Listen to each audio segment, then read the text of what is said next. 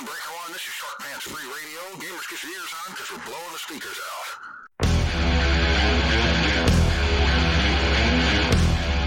Grimdark Live.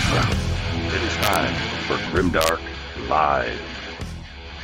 This show is for the nerds, the outcasts, the weirdos. And for short pants gamers? No, not you. Ah, crap. Get ready, all you Grimdark goons, for dice, dragons, demons, and a dwarf. Only right here on Grimdark Live.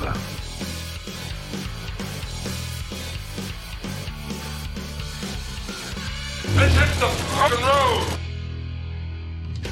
Hey, welcome to Grimdark Live, your weekly webcast for all things Dice, Dragons, Demons, and a Dwarf from the Warhammer worlds. I'm your host, Patrick, and tonight we're going to be talking Cities of Sigmar. We got a great show ahead of us, but before we get into all that, thanks for joining us here tonight on the show, Fang, gang, whatever, you know what I'm trying to say. And if you like our show, please don't forget to give our channel a like or subscribe if you haven't already done so. And do us all a favor, let your friends know about the show, pass it on to other folks that may like this kind of content and may be interested in this type of show, and help us grow, man. Really appreciate all of that help. And also in tonight's conversation, we're going to be talking about armies and their respective lists. So if you have a list that you'd like to share, pertaining to the army that we're going to be looking at tonight, go ahead and throw it in the chats or the comment sections down below, and we will definitely get to that ASAP. So, all right, here we go, man. Here we go, you dice chucking, glue sniffing gamer goons. Tonight, we're going to be talking about Cities of Sigmar, possibly, and I got to say this right now, possibly one of the oldest armies, oldest battle tomes in the game right now, dating all the way back to 2019.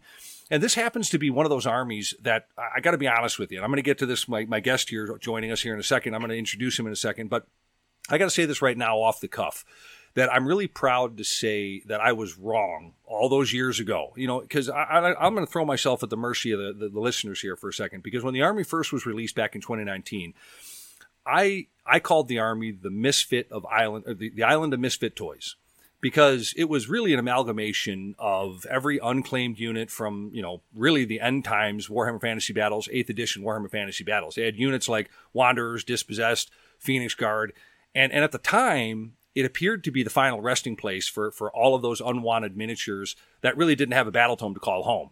Now, here we are. We're looking forward to Dawnbringer Crusade, and one of the most popular armies in the game.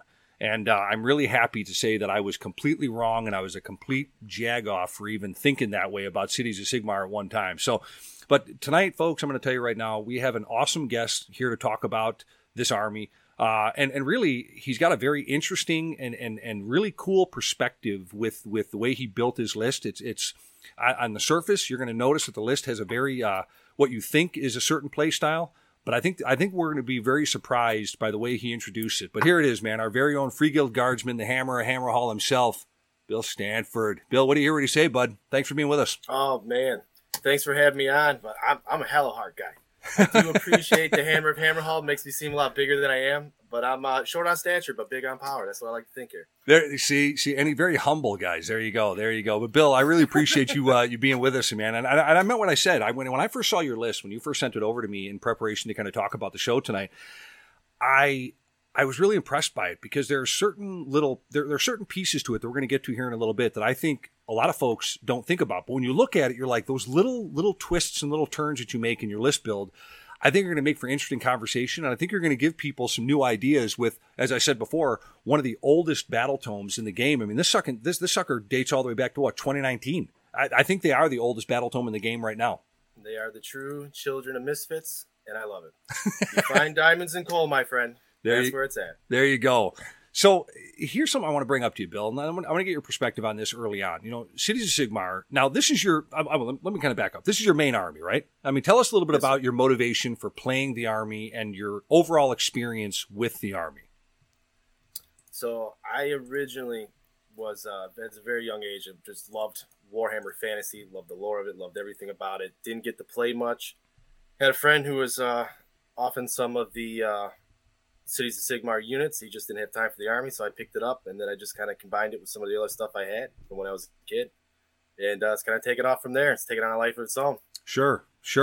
And what I always find interesting about the army now is when you're choosing your leaders, oftentimes you want to go for the same type or same race or whatever, pairings are the key. You look at that a lot of times. You see people build around dwarves, or they build around humans or elves or whatever. And Cities of Sigmar, I'd have to say, is really best played as to use a term, a mixed race faction. This is why I think your list, and I'm not giving away the goods yet, Bill, but this is why I think your list is going to be really cool to see, because in a way it's simplistic when you see it, but it's kind of untraditional. And I think if you look at a lot of Cities of Sigmar lists, they're built that way. You've got elves and humans and dwarves, and you went for a little bit more of a, I like how you described it the other day when we were talking about the show. You kind of went for a little bit more of a mono type of build. I'll just put it that way. And I think a lot of times people have success with those kind of lists, but you found success really playing one ilk of a list, I guess. Is that a fair way to put it? That's a fair way to put it. A lot of people do mix in, like you'll see Phoenix Guard and then there'll be Iron Drakes behind them, or it'll just be a hodgepodge of different units that have a lot of good cohesion to them. I pretty much went straight free guild with humans just because it just seemed to work the best for me. Now, don't get me wrong. I'm a big fan of Phoenix Guard. Absolutely love to use them. Sure. But it's just with the list I got, it's just I have the most utility out of them with Hallowheart the way that they are, because the humans, they make cheap chaff, but you can get a lot out of them. Crossbows are great. I use it's funny because even in the list, the way I got it set up, I have halberds, but the majority of the use for them is I just put warding brand on them and I toss them at your big units. That way they fling mortals back whenever you kill them. Right. Okay. So here it is. You got ahead of me. Now I got to bring it up. You told a great, you used a great example the other day when we were talking about the army and kind of like thinking about what we were going to talk about why you built it as all humans, let's just say. And you kind of use a little bit of the Lord of the Rings reference and all that. Just kind of regurgitate that again, because that was such a cool way you put it. One of my favorite scenes in Clash of the Titans. That was it. Yeah, when the other hero from the troop leading out says to a Perseus, he says, "You tell your father men did this," and then Medusa turns him to stone. And it's one of those things where you can kind of see yourself. A lot of the people in the game, they like to play as the gods, the demons, the monsters, everything, because they can't do it in real life. I like the idea of being a man against it all, as a mortal against impossible odds. That's what Age of Sigmar is to me. That's what the humans are, the dwarves, the elves. Impossible odds. Should not be there. Chaos should win. It only makes the most sense. They have unlimited everything. Yeah. But here they are, humans, dwarves, and elves, existing against all odds. I mean, with a little help from the Stormcast, here and there. Honestly, yeah. That's what it is. Well, you gotta have some help from your friends, I guess. Exactly. And I think the Beatles said it best, right?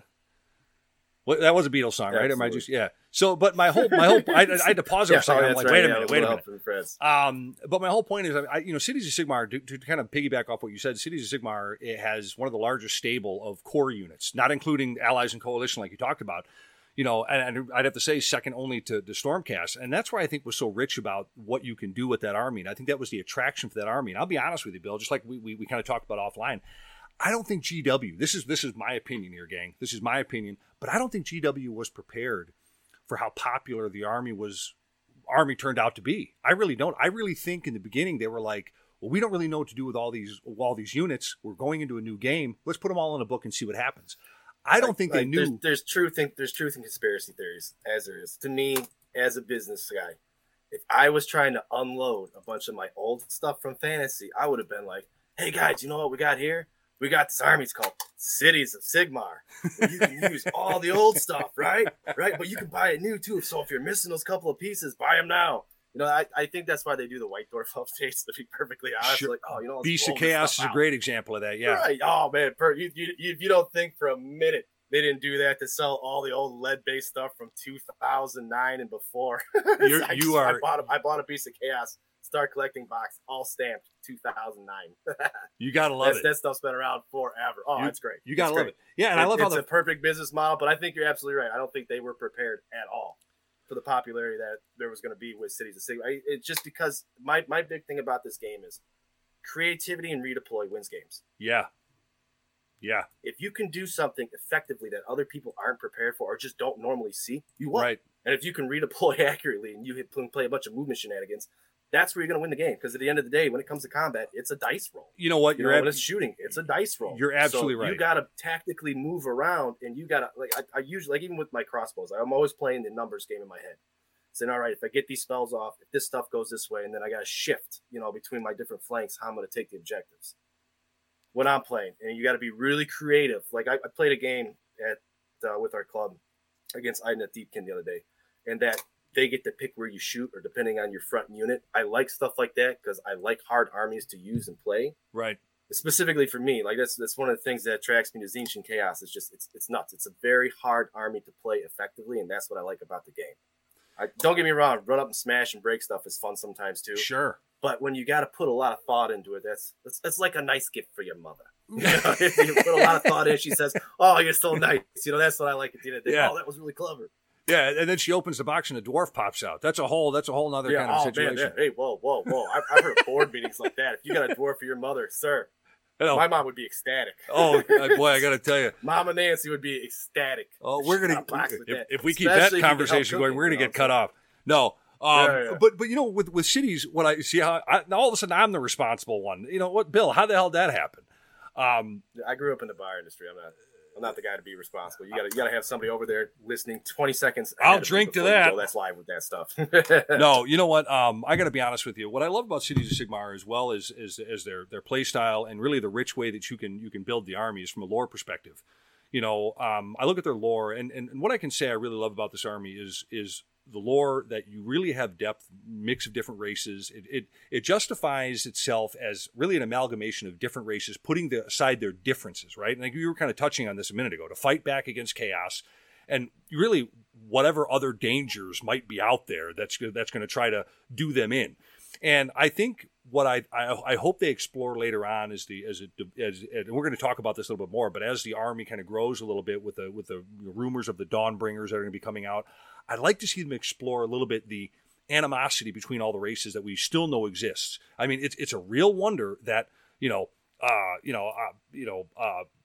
say like a flesh-eating demon can help people set aside their grudges, but a dwarf and an elf are still going to hate each other. I find that just so fascinating. I mean, it mirrors real life. Hey, you got Fury of the Deep. There's Fire Slayers fighting the Idneth, but all of a sudden here comes chaos. They look to each other, they shake hands, they go, "Listen, we're going to mess that guy up first, then we'll get back at it." And I love that. And here it is now. In the storyline, they're branching out and they're colonizing all these other realms and. They're doing so under the banner of Sigmar, and not all of them are happy about that. And I think that little lore piece of a lore piece is really what I find fascinating about the army. And really, I think that's also going to boil into the bigger plot line of chaos and how that's going to provoke their enemies to kind of maybe throw a little Tzeentch in there, or maybe a little Slaanesh in there, and all of a sudden it could really grow into something that I think is going to be. I think you're going to see what the Empire was back in the day with Warhammer Fantasy Battles and the Under Empire and introducing Skaven, and you had Festus running around in the sewers. That's all I'm saying. GW, is it too much to ask for some Reiksguard? Please, come on. Just some nice Reiksguard knights just charging in. Come on. Maybe a Trebuchet, maybe a little real Bretonnian back. Come on. We're getting ahead of ourselves. We're going to get to that part. We talk about what we want to get to and what we hope for when we start looking at the Dawnbringers. But that's another thing too. I mean, here's a testament to what Cities of Sigmar could have been versus what it is now. And now all of a sudden we're looking to the future. I mean, honestly, and this is what I find amazing. I was the jerk, like I said in the beginning of the show. By looking to the future, we're looking back, because as they bring back the classics, people are gobbling it up, and I love it. You know what I mean? They say history doesn't repeat itself, but it rhymes. If this is what people like, you got to carry the same tune. And I totally agree with that. I totally agree with that. And and I think you represent the army well because of your passion. And I've always said, you look at certain people, and you've probably heard us talk about this on the show before, and I know we've talked about it at games on and off. And in this hobby, there always has been, and I think there always will be, a certain cult following to certain armies. Like you're going to have those Nurgle people, right? Nurgle people are Nurgle people no matter what. You're going to have Orcs and Goblins Orc Warclans players. They're going to be the greenskins through and through. But then every once in a while, you find these people like yourself that are passionate about something. And you have other armies that you're interested in, but you're always going to go home to Cities of Sigmar. You're really for the hillbilly that you say you are, you're really a cities guy. That's really what you are. That is a fact of the matter.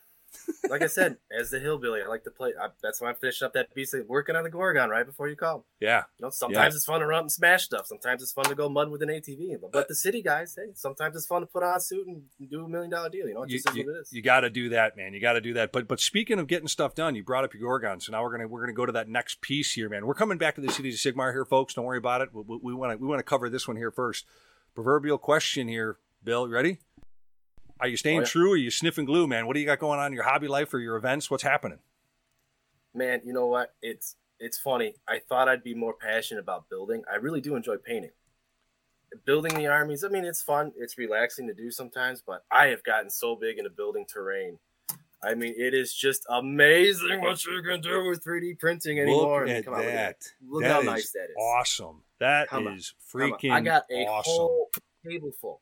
I turn this thing on in the middle of the night. I hope it doesn't start a fire, and things go great. You know what, I honestly, man, the terrain that you're able to pump out and get those buildings, and you know what's funny is they're but then get folks, and I know that commandeer your show for a minute, but this is Bill of Poorhammer. This is your number one friend, right? Oh, terrible lighting down here. All-purpose mud wall. You can make anything out of it. Check me out on Poorhammer. That doesn't exist. You know what? I use some pasta noodles. This is turning into a late night infomercial that somewhere is going to have a dwarf in it again. It's going to get really weird here, folks. But we're really coming around fast. You're going to put the dwarf in the box again. And somewhere there's a mud wall. That poor little bastard. I'm more of a Hugh Hefner birthday cake kind of guy, but hey, you know what I mean? It looks like two Zeppelins in a drag race coming at me. Happy birthday! All right, see, this is what's happening, folks. We're getting completely thrown off the cliff here. But all right, so back to the Cities of Sigmar here, real quick. So let's talk about this because you got me. We're not going to Cities of Sigmar. We're going to go to my sniffing glue or staying true. And you know what? I was doing fine, Bill. I was doing fine with it.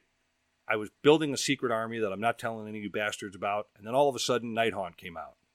And we all know you're just building a ton of snotling pump wagons, hoping they bring them back. You know what? That's close. That's close. Nothing will ever replace the glory of Nobblers. And I see that our friend here, Shane Galvin, is back with us. He's another Nobbler aficionado, a very brilliant man, and he understands that Nobblers really are the basis of the entire army. And I think you're going to find, Bill, that your entire Cities of Sigmar army is actually a bunch of Nobblers in disguise. I don't know if you ever thought about that, but I think everything, dude. Nighthaunt is just cloaks over the Nobblers, Ogre Maw tribes, Nobblers in a trench coat. Honestly, it's all Nobblers. That's We're just being perfectly honest, folks. See, Bill here. That's the kind of culture that we need in this hobby. This kind of culture and etiquette. Now, this man really knows what he's talking about. All right, back to reality. Here we go. So yeah, that's what I'm working on, and now. And now I'm kind of sitting around going, I don't know what I want to keep doing because I got Nighthaunt out. And, for me, Nighthaunt was Nighthaunt was my second other. So my love for this game goes is Cities of Sigmar, Nighthaunt, Beast of Chaos. Okay. And the Nighthaunt models are just so like when I got convinced to, when they tugged and they pulled to get me into Age of Sigmar. Yeah, I know. It's just dirty, like a corner dealer. Hey, you want to try something? I bought the Soul Wars box, and I built all the Stormcast, and I've just been collecting the Nighthaunt because time is very limited, so I try to dedicate so much time to painting my Cities of Sigmar. I mean, I've got it fully painted now. Then I did pretty good for being blind, but I'm really excited to make build my Nighthaunt army. I just bought a airbrush. I've got all those turbo shift paints. I got a friend I have to consult in our club about how to use them properly because the way I want to do it is where the weapons all look like real weapons, but everything else kind of shimmers. And that's what's cool about turbo shift paints. If you apply them correctly, then as you move around, the color changes. Okay. I've seen that before. Yeah, that's right. A lot of old It'll Sylvaneth, look cool in my mind right. with Nighthaunt. You know what? And for me, Nighthaunt has got a special place because I grew up on all those old Irish, ghost stories. And for me, it's like they pulled that whole book right out of like old Celtic lore, and so for me, I wanted to. They got banshees in it. Of course they did. Well, of course they did. Yeah, I mean, I got to be honest with you. So for me, I'm really between a rock and a hard place. GW's not exactly known for originality.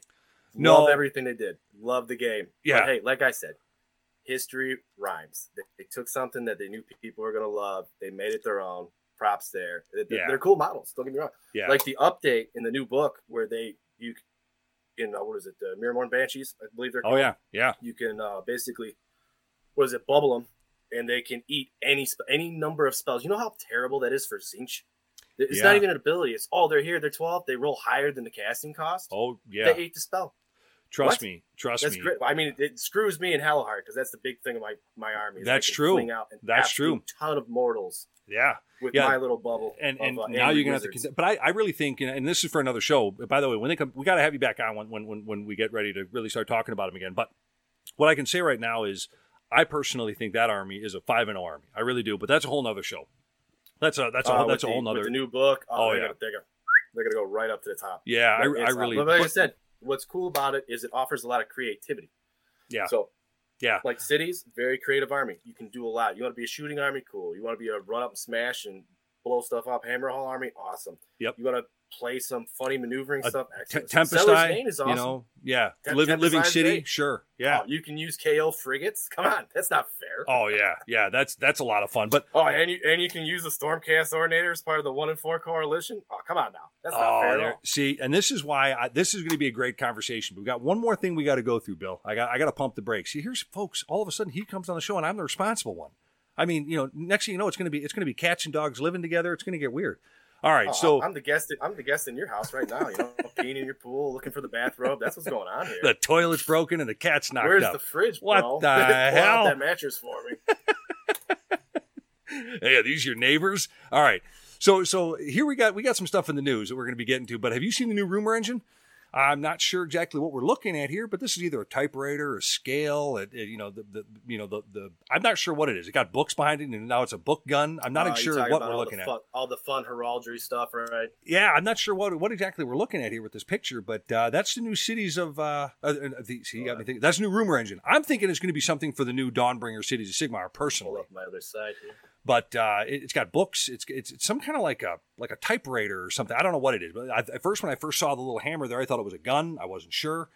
Folks, what do you think? What are we looking at here with this? Those are definitely books engine? In the background. It looks like a typewriter of some type with keys there. But you know what it might be though, because they like if you believe the stuff where 40K, there's a lot of crossover stuff.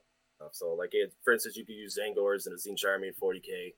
You got the Sisters of Battle in 40K. They used to have the Nuns of Battle, something like that for Warhammer Fantasy. There's going to be a lot of mix and match stuff. So chances are they're probably going to bring back the War Shrine. It makes sense. Yeah. If you're going to go with Dawnbringer stuff, you're going to have the War Shrine. You're going to have the priests. You're going to have a bunch of witch hunters. I mean, you have the Gallia Von Dents, the Doralia Von Dents, or how you pronounce their names. Right. Ich weiß es nicht. But you're going to see, in my opinion, you're going to see a lot of that stuff move forward. And what I want to see, which would be pretty cool, is in the lore, they have the idea of those big floating cities or big chunks. Oh, yeah, right. And it's like, all right, we're just going to move everything we need on a giant floating island. That's cool. That might be something for that, You know what? And here's a good one. Here's Uranus Adventure in the chats. Who is measuring, weighing the paymaster? Man, it could be something for ogres, right? It could be something like that. It could be another thing for the mercenaries, for the new ogre maw tribes or something like that. I assume that's what he's talking about. That's the only paymaster I know. Also true. Who knows? But yeah, this one, the last couple of rumor engines have been kind of obvious. This one to me, is a little bit of questionable. It's either going to be something to do with the new Dawnbringers, Cities of Sigmar, or it's probably like Uranus Adventure said. All of a sudden, I feel like we're going to get back to dwarves, and it's going to get really weird again. But as he said, it's probably something to do with a paymaster or ogres. But yeah, I guess we're going to have to find out, right? Time will tell.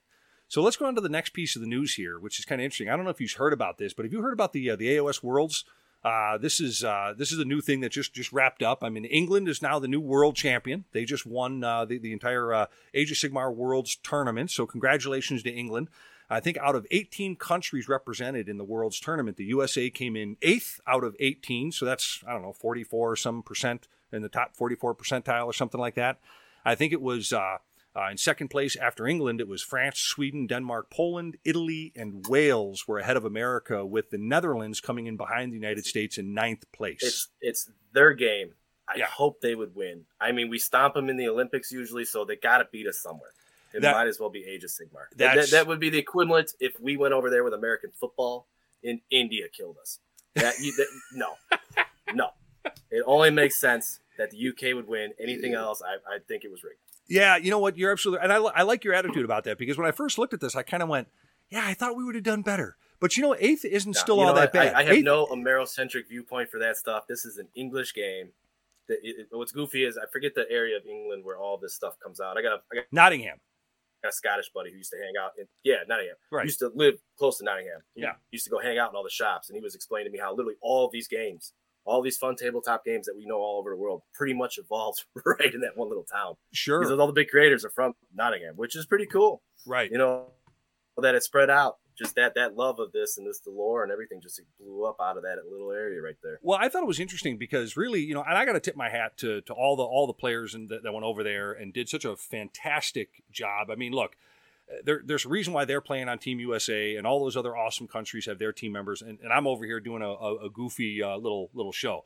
But I'll be honest with you, you know, I'm sure that there was a lot of preparation that went into it, and you know, I didn't mean to say anything different, like negatively, that I was saying that 8th place is bad. I mean, you're in the top 10.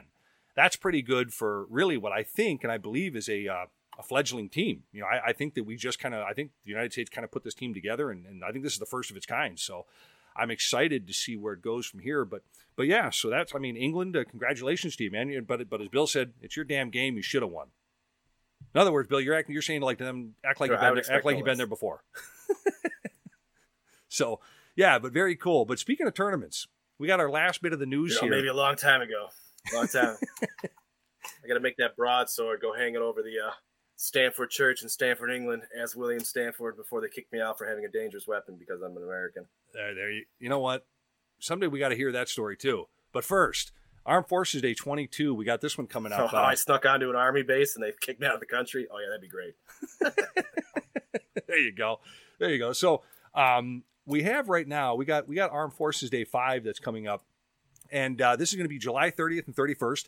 And really, since the tournaments start back in 2018, now, Bill, I don't know if you knew this, the tournament has Best Overall, or known as our Super Soldier, have hoisted our famous, what I like to call the Stan Lee Cup. And it's a movie prop from the Captain America movie. It's a Captain America shield. It's a movie prop. And for over 4 years, we've been hosting this event and hoisting the Captain America shield in support of our active duty troops. And I'm very proud of what the tournament has become and what it's slowly becoming as we grow, and we're coming into our 5th year. And as an interesting side note, at Armed Forces Day 3, John Anderson, who is actually a Team USA player, was able to hoist the shield. And last year at AFD 4, we had our first ever 40K champion in Brad Chester, who also hoisted the Stan Lee Cup. And so we're really excited to see what's going to be happening here next or this coming July for the tournament. And I'm really excited because, you know, it's only a 40-person tournament on the AOS side, and it's a 40-person tournament on the 40K side, but the competition is really something. I mean, look at it like that though. Even you're talking about 8. What is it? So that's 80 players in total between the two. Right. What is it? LVO in Las Vegas had 178 players, something like that. Right.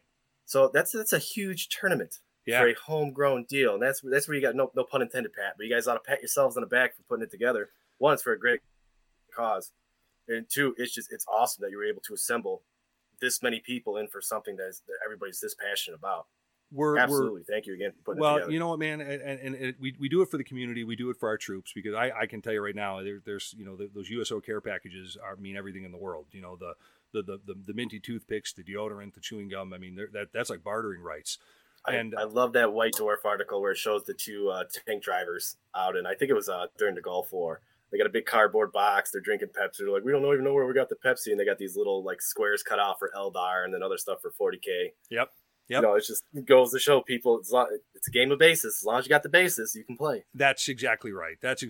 And you know, but this tournament really is a great way for the community to come together in a basically 100% tournament or 100% charity tournament. And so Armed Forces Day 2022, or Armed Forces Day 5, as we like to call it, is going to be a 2-day Age of Sigmar event, a 40K event, where each player is going to bring 2,000 points of their army, comprised of the most recent General's Handbook, Core Rulebook, and AOS or 40K rule set. The event is going to be a 1v1 5-game 2-day tournament to support our active duty troops. And that's going to be July 30th and 31st. So I wonder who's going to be the next one to hoist the Stan Lee Cup. You see the tie in there, Bill? Stan Lee, Captain America, Marvel. Oh, yeah. I'm going for the wooden hockey. spoon, bro.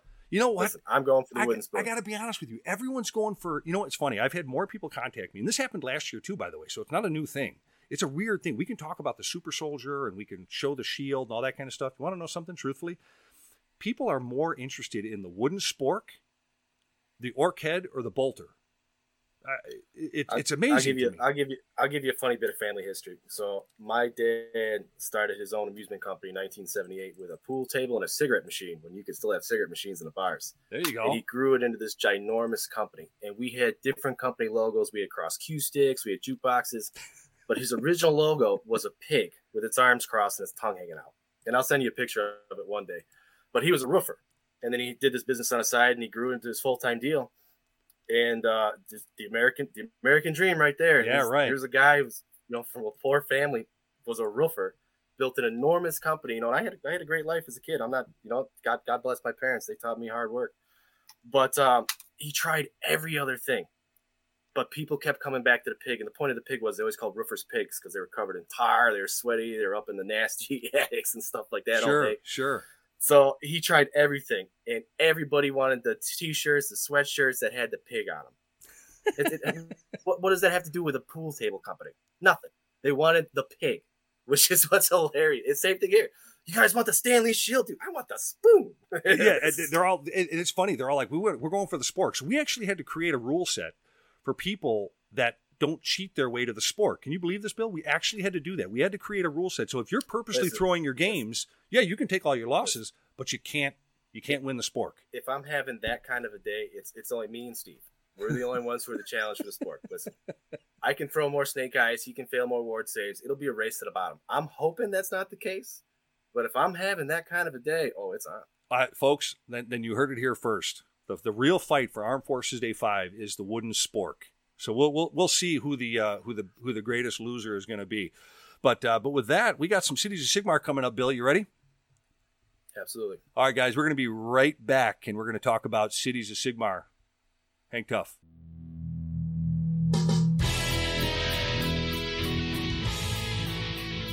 Hey, gang! I want to thank you for being with us today on Grimdark Live. Thanks for being with us on tonight's show.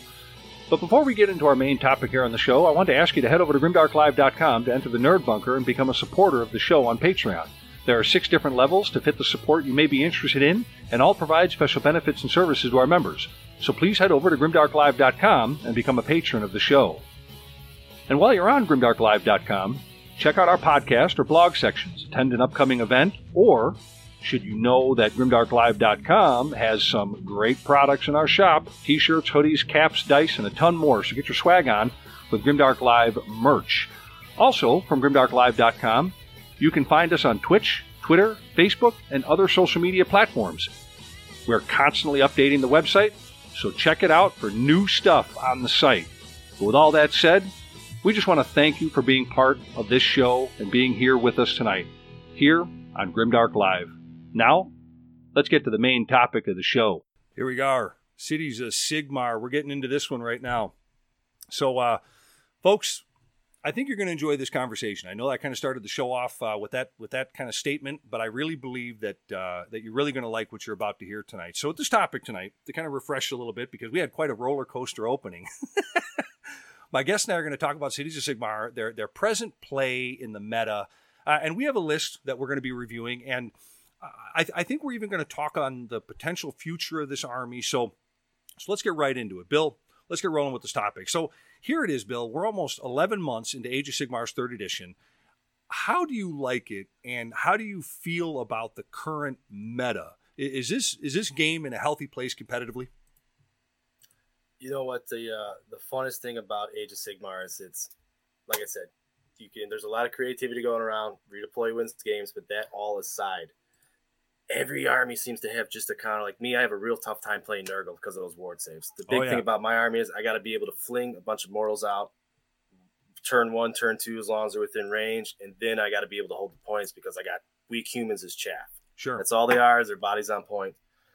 But everything kind of goes round. Unlike 40K, I was looking at the different meta ratings there. It's like, if you play Custodes, you won. You know what I mean? Oh, if you play this army, you won. But with Age of Sigmar, at least, it seems like as long as you're creative, you can still rank really well. Right. You may not do the best, because if you got an experienced player with a slightly better army, they're going to do slightly better. But even so, you can still give people a real run for their money.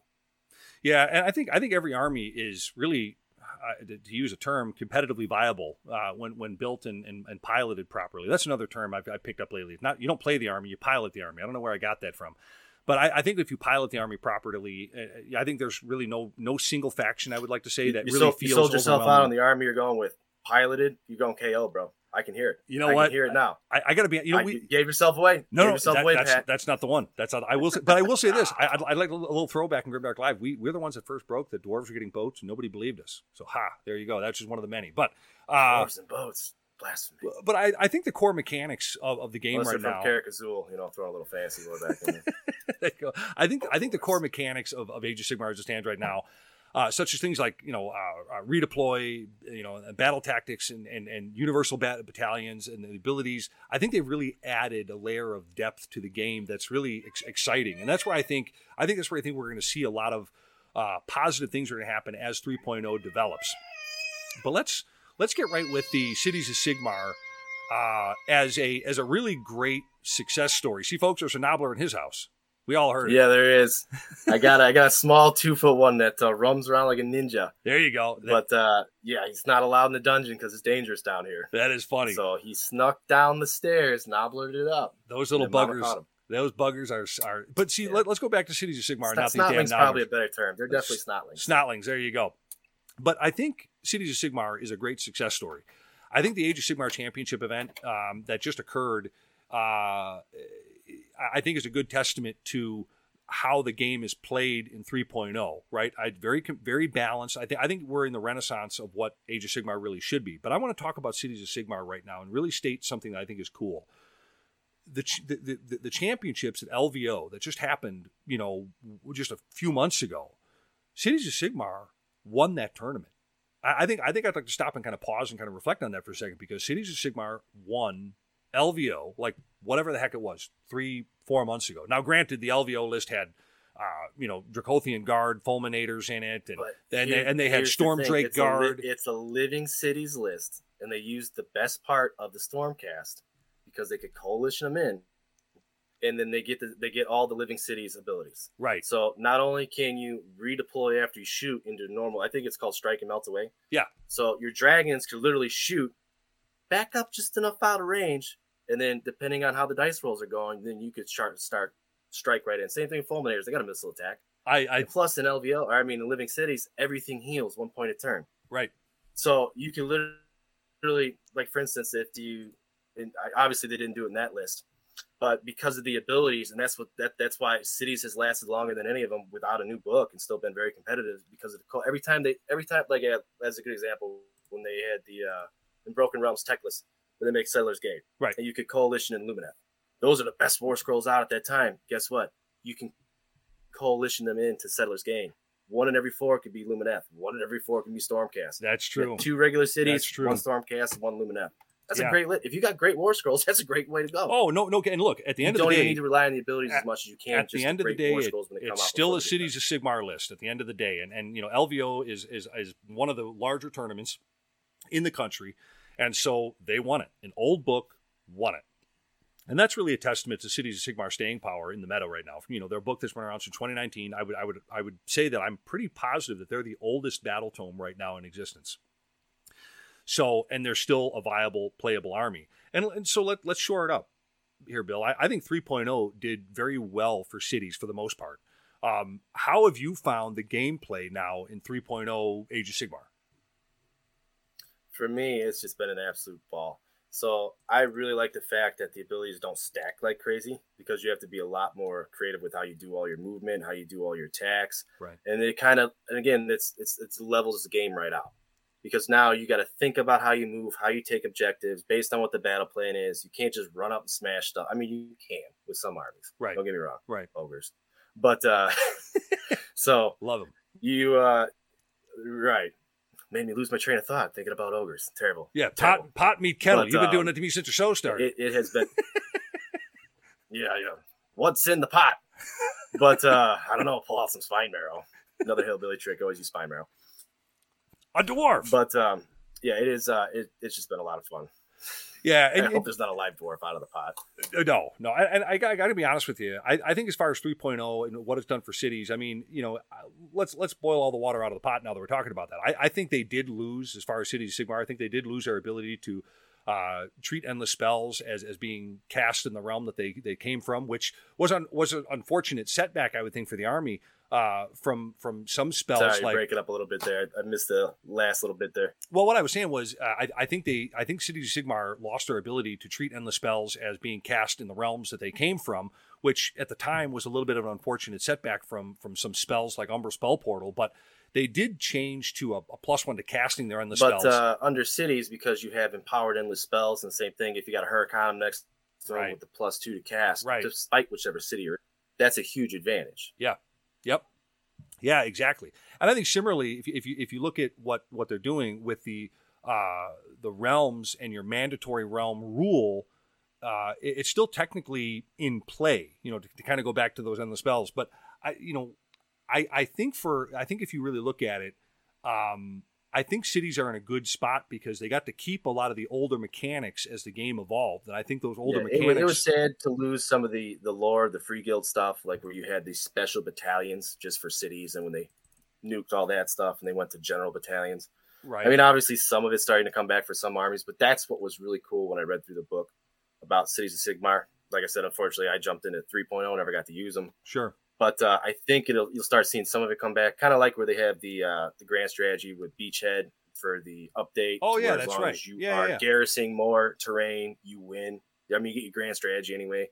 The Flagellants have their own battle tactic now, where as long as they're within 6 inches of a point, right, you get your battle tactic. And I think that's kind of setting it up towards the new Dawnbringer stuff, because Flagellants are a big thing. This part of the lore is that they whip themselves with a cat nine tail, just like obviously, there's a lot of Christian mythology there, but their blood soaks into the ground, cleanses it of chaos because they're pure Sigmarite zealots. So I think they're kind of going in that direction. Make a new base, make a new city, beachhead up, make a castle it in, cleanse the land, keep building out. Yeah. So, and the walls against the darkness. And there's the tie-in to the awesome lore that we just touched on. But I think as gameplay goes right now with 3.0, I think the heroic actions are really going to be great for Cities of Sigmar players. You can be very CP hungry, so I think the ability to grant your heroes a free CP each turn with their abilities can be very clutch in some instances of the game. Oh, with Hammer Hall, it's ridiculous. Oh, you got heroic a banner, recovery roll for each banner and get a CP point. Yeah, I think as long as you get maybe it's a 5 or a 6 or a 5 up, you get a CP point for each banner. You know what I mean? So one of the things I like about, the Horde armies were cool before, and it's obviously a huge advantage in cities. But even with 3.0, by dropping to minimum unit sizes, right, in a lot of cases, is actually better off for you. So, and that's not to detract from cities, but that's one of the things I noticed when putting together my ideas for my Beast of Chaos. Is you're a lot better off running into smaller waves, very similar to Roman-style battle tactics. Just small waves, grind down your enemy until you can build up into it. Sure. And it's the same is true for a lot of the city stuff, depending on which army you run in which city. Sure. Hammer Hall is usually better for that. Sure. And I think the new command traits, I think as a side note, I think they really help some units shine well. I mean, you kind of reminded me that when you were talking about certain units and running them in MSUs, I think the command traits really help them. I mean, all out attack and all out defense are I think really, really fit very well with Cities of Sigmar. I think it benefits them, especially when a lot of your units are 5+ and 6+ saves. I think you have that. And it's funny. I play a lot against Cities of Sigmar. I wouldn't say that I'm a Cities of Sigmar player. I played the army once, but I played a lot against it quite a bit. And I think the army, now correct me if I'm wrong on this, because I think that how do I want to say this? I think the army itself can use certain ways to buff themselves. Many of the city's infantry is about mass, right? Like you were talking about. This is what I'm trying to get back to as far as the Horde versus the MSU. They're about mass units. So you really feel it when that +1 to hit comes out with, say, 40 shots of your crossbows, or +1 defense in your Phoenix Guard, who already have a 4+ ward save.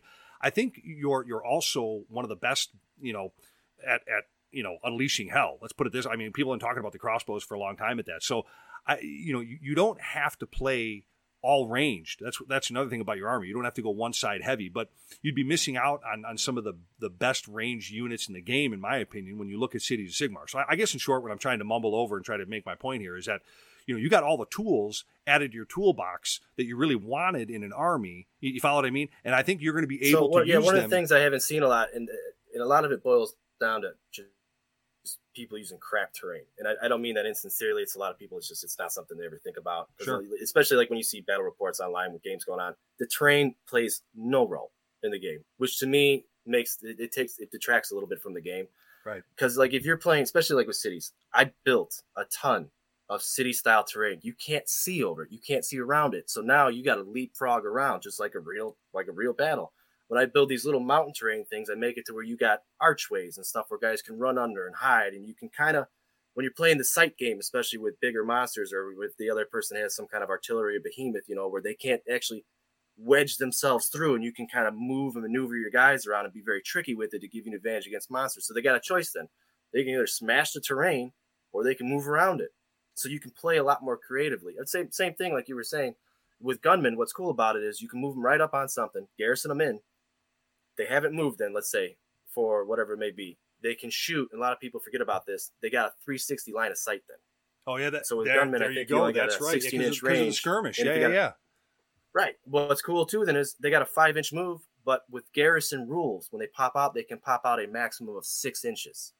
Think about it like this. You garrison Iron Drakes. What do they got? 3-4-inch move? If they garrison in and garrison out the next turn, they can legally garrison out 6 inches. Yeah. That's wild. No, but people don't. It's awesome. You don't see any of that. That's why I think with a lot of the terrain, it's, in my opinion, that's something that GW should kind of work on. Fix it. Like give more incentive to use better terrain. It just makes the game a lot more fun. I think they do that in 40K. Not the hardback. I think they do that in 40K. You have hard cover, soft cover, stuff like that where you have advantages to being shot. Like for me, one of the things I noticed when I was playing when I was playing as Nighthawk, when I was able to borrow an army from a friend, where you get +1 to save, when you're in cover. So when you have the majority of units within an inch of the terrain or on the terrain, so on and so forth, it actually should be -1 to hit, in my opinion. It's not that they should be able to save themselves better. That I agree with. Yeah. Fire coming in, it should be -1 to hit. Yeah, I think you should be -1. You're the one shooting at them. Right. You're the one shooting at them. It should be -1 to hit, and then if they get +1 to save, that'll equal out some of the shooting meta. Don't do that right now, GW. That's the whole point of my army. But yeah, don't listen now. Yeah, don't listen to me. I'm just trying to screw myself here. But to me, and again, that would add a different dynamic to the game, especially like I said, with all the terrain that I built, you have bigger terrain, and so I get it. We're in the land of monsters and beasts and stuff right now. We're out in Gur. It's supposed to be more like plains kind of things, right? But at the same time, you got big craggy mountains, you got giant trees, you got lush forests. I mean, there's a lot of stuff you can do that just terrain-wise, that just adds a whole different spectrum to the game that makes it more fun, in my opinion. Yeah, and I think terrain is a big part of the game. I mean, very often, you don't want to, battles really weren't. I mean, you don't want to fight on an open battlefield, And I agree with you 100%. I think they need to do a little bit more to emphasize the value of terrain in the game, and I'd like to see them go to more of a -1 in cover. Actually, maybe 2, depending on the cover. But again. You got to be careful with that too, because you'd be getting into rules bloat there too. So I kind of like where the game is at now. That's what I mean. It's very simple, -1 to hit, because then they still can only give them their +1 save. You know what I mean? I'd rather see it like that, where you take the risk. Say, all right, well, I want to give them all out defense. Right. Now they're in cover, shields are up, whatever the case, they're ducking around, whatever the case may be. It's hard for you to hit them, and now they're really looking for it. You burn a command point. Right. Because that makes a huge difference. I'd rather see it where you have to burn the command point, and you get -1 to hit, because now, again, tactically, you got to make way different decisions. Yeah, true. And speaking of tactics and speaking of the army itself and some of the things that they do, I think we'd be remiss if we didn't really talk about synergies. And I know, folks, we're going to be getting into his list here in a minute, but I want to talk about the most important piece of a Cities of Sigmar army, and I believe that that's the synergies that the army has. I would say that probably next to maybe Skaven, I don't know that there's any other army that synergizes better than Cities of Sigmar. And and again, I'm kind of talking a little bit here with a broad stroke here, but we can talk about the army itself in terms of factions. But when most of your army is mass infantry, you kind of need those synergies, and you win by numbers. And many of your units have some great unit abilities but subpar stats, like I basically just said before, like 5+ or 6+ saves. And I think they often will not be very effective on their own and essentially collapse or get destroyed if they're focused on with attacks. And I think that's why you need those synergies. And I think that's really the strength of the army. I've seen a lot of new Cities of Sigmar players kind of lose that understanding of synergies. But boy, the minute they grasp it, they're a pretty dangerous player. Well, you see that a lot. They look at what is the best units in Cities of Sigmar. And like, I'm going to grab this, and that, throw it all together. Kind of works, kind of doesn't. You might have some fun with it. I'm dying to run some gyrocopters, figure out a way to make them work just better. Yeah, you know what? When they gave Soaring Guardian to the Free Guild General Griffin, that was a great ability. Now before it was a point dump. Just throw it in the bin, don't use it, worthless. Soaring Guardian, great. Anywhere on the board on 2-up, I'm going to go steal your point.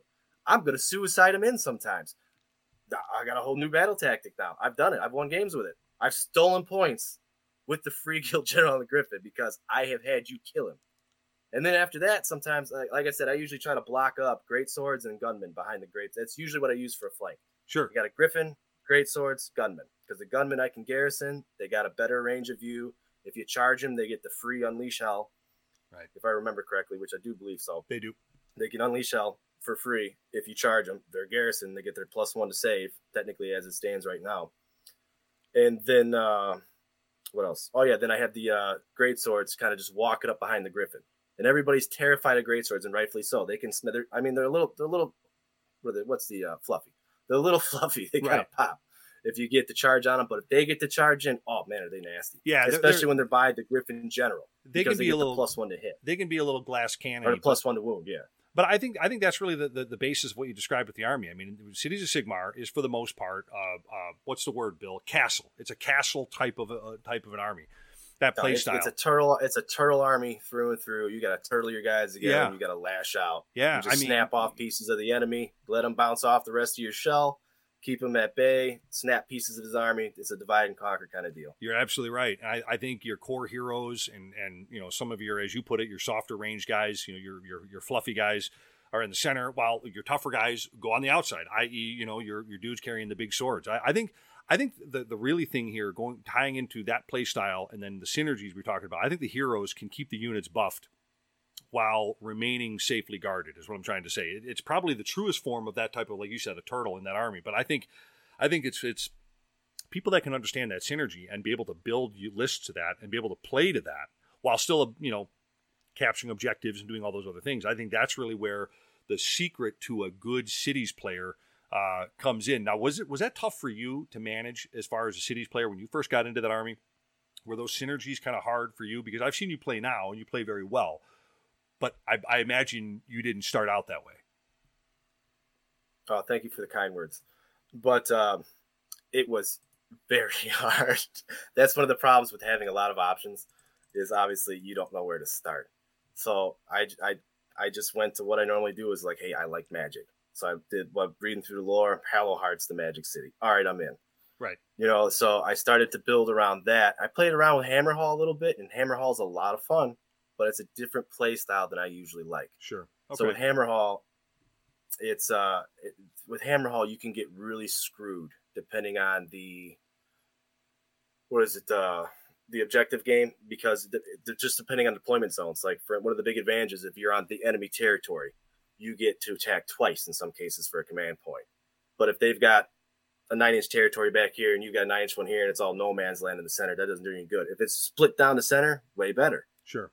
So with Hallowheart, you usually don't run into that kind of stuff, and having the 5-up board against magic is great. Right. But with some of the other cities, like Living Cities, which is what's cool about it, is the Hidden Paths, where you could deep strike in the back. And the nice thing about having the coalition units too is you can deep strike with anything. And that, you know what I mean? And it doesn't just have to be Shadow Warriors. If you want to deep strike with dragons, you can deep strike with dragons or fulminators or whatever. Yeah. I mean, throw a Hydra in there. Why not? Have fun with it. Yeah. You know what? We got a guy in our club who plays 3 of them damn things. I think it's 3 or 2 of them or 3 of them. I can't remember what it is. It's a Hydra bomb. If I remember correctly, he's definitely got 3. Yeah. He's kind of a lunatic. Bartholos. Yeah. But we're crazy about him. He's an awesome guy, but he's bona fide lunatic. beautifully painted army. Oh, well, yeah. That's absolutely right. But speaking of awesome armies, man, let's get into this, man. We got some lists here to discuss, and we're going to be looking at your first, well, actually, your heroes of your first list. So let's go ahead and get this thing going. So this is your Hallowheart. Your grand strategy here is prize sorcery.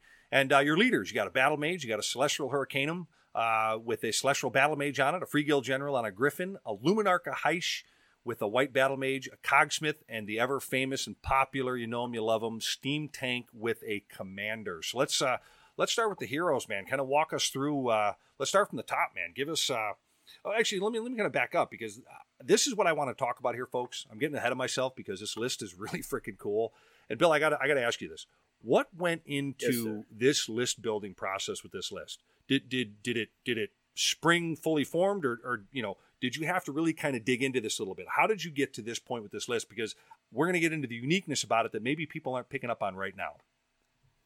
So, like I said, my first box that I bought of actual Age of Sigmar was Soul Wars. So I've got Sequitors, I've got Judicators, I've got the, some of the Stormcast Wizards. And I used to mix those in. I kind of played around with Hammerhall a little bit. It was a lot of trial and error. But what I really liked about the Hallowheart, Hallowheart City in general, was with Cities of Sigmar, there's no wards. But at least in Hallowheart, you get a 5-up ward for all magic. So at least there's that. So my thought was that, all right, if I can stay far enough back and just kind of, row up very slowly, similar to a rolling battle line, from early World Wars in real history. Yeah. You have a tank roll forward. You got guys walking behind it. Then they scatter out. They hold the objectives. They shoot down range. It's kind of like that with Hallowheart, just with magic. Well, and some guns. Yeah, and you know what? Go ahead. Sorry. No, but please continue. I cut you off. I was just saying that what I really thought was interesting about your army build, and I kind of want to back up and start here because I'm going to be the guy that's gonna ruin this thing here. Is talk to us a little bit more about Hallowheart and how you chose that as your city and why that plays well for your play style. I love the magic of Hallowheart. The big advantage is you've got the ward for all magic, and each wizard gets 2 spells. And Hallowheart has some nasty spells. Now the what is it called? Eldritch Attunement, channeling. Made for channeling, where you can actually channel magic through one of your wizards.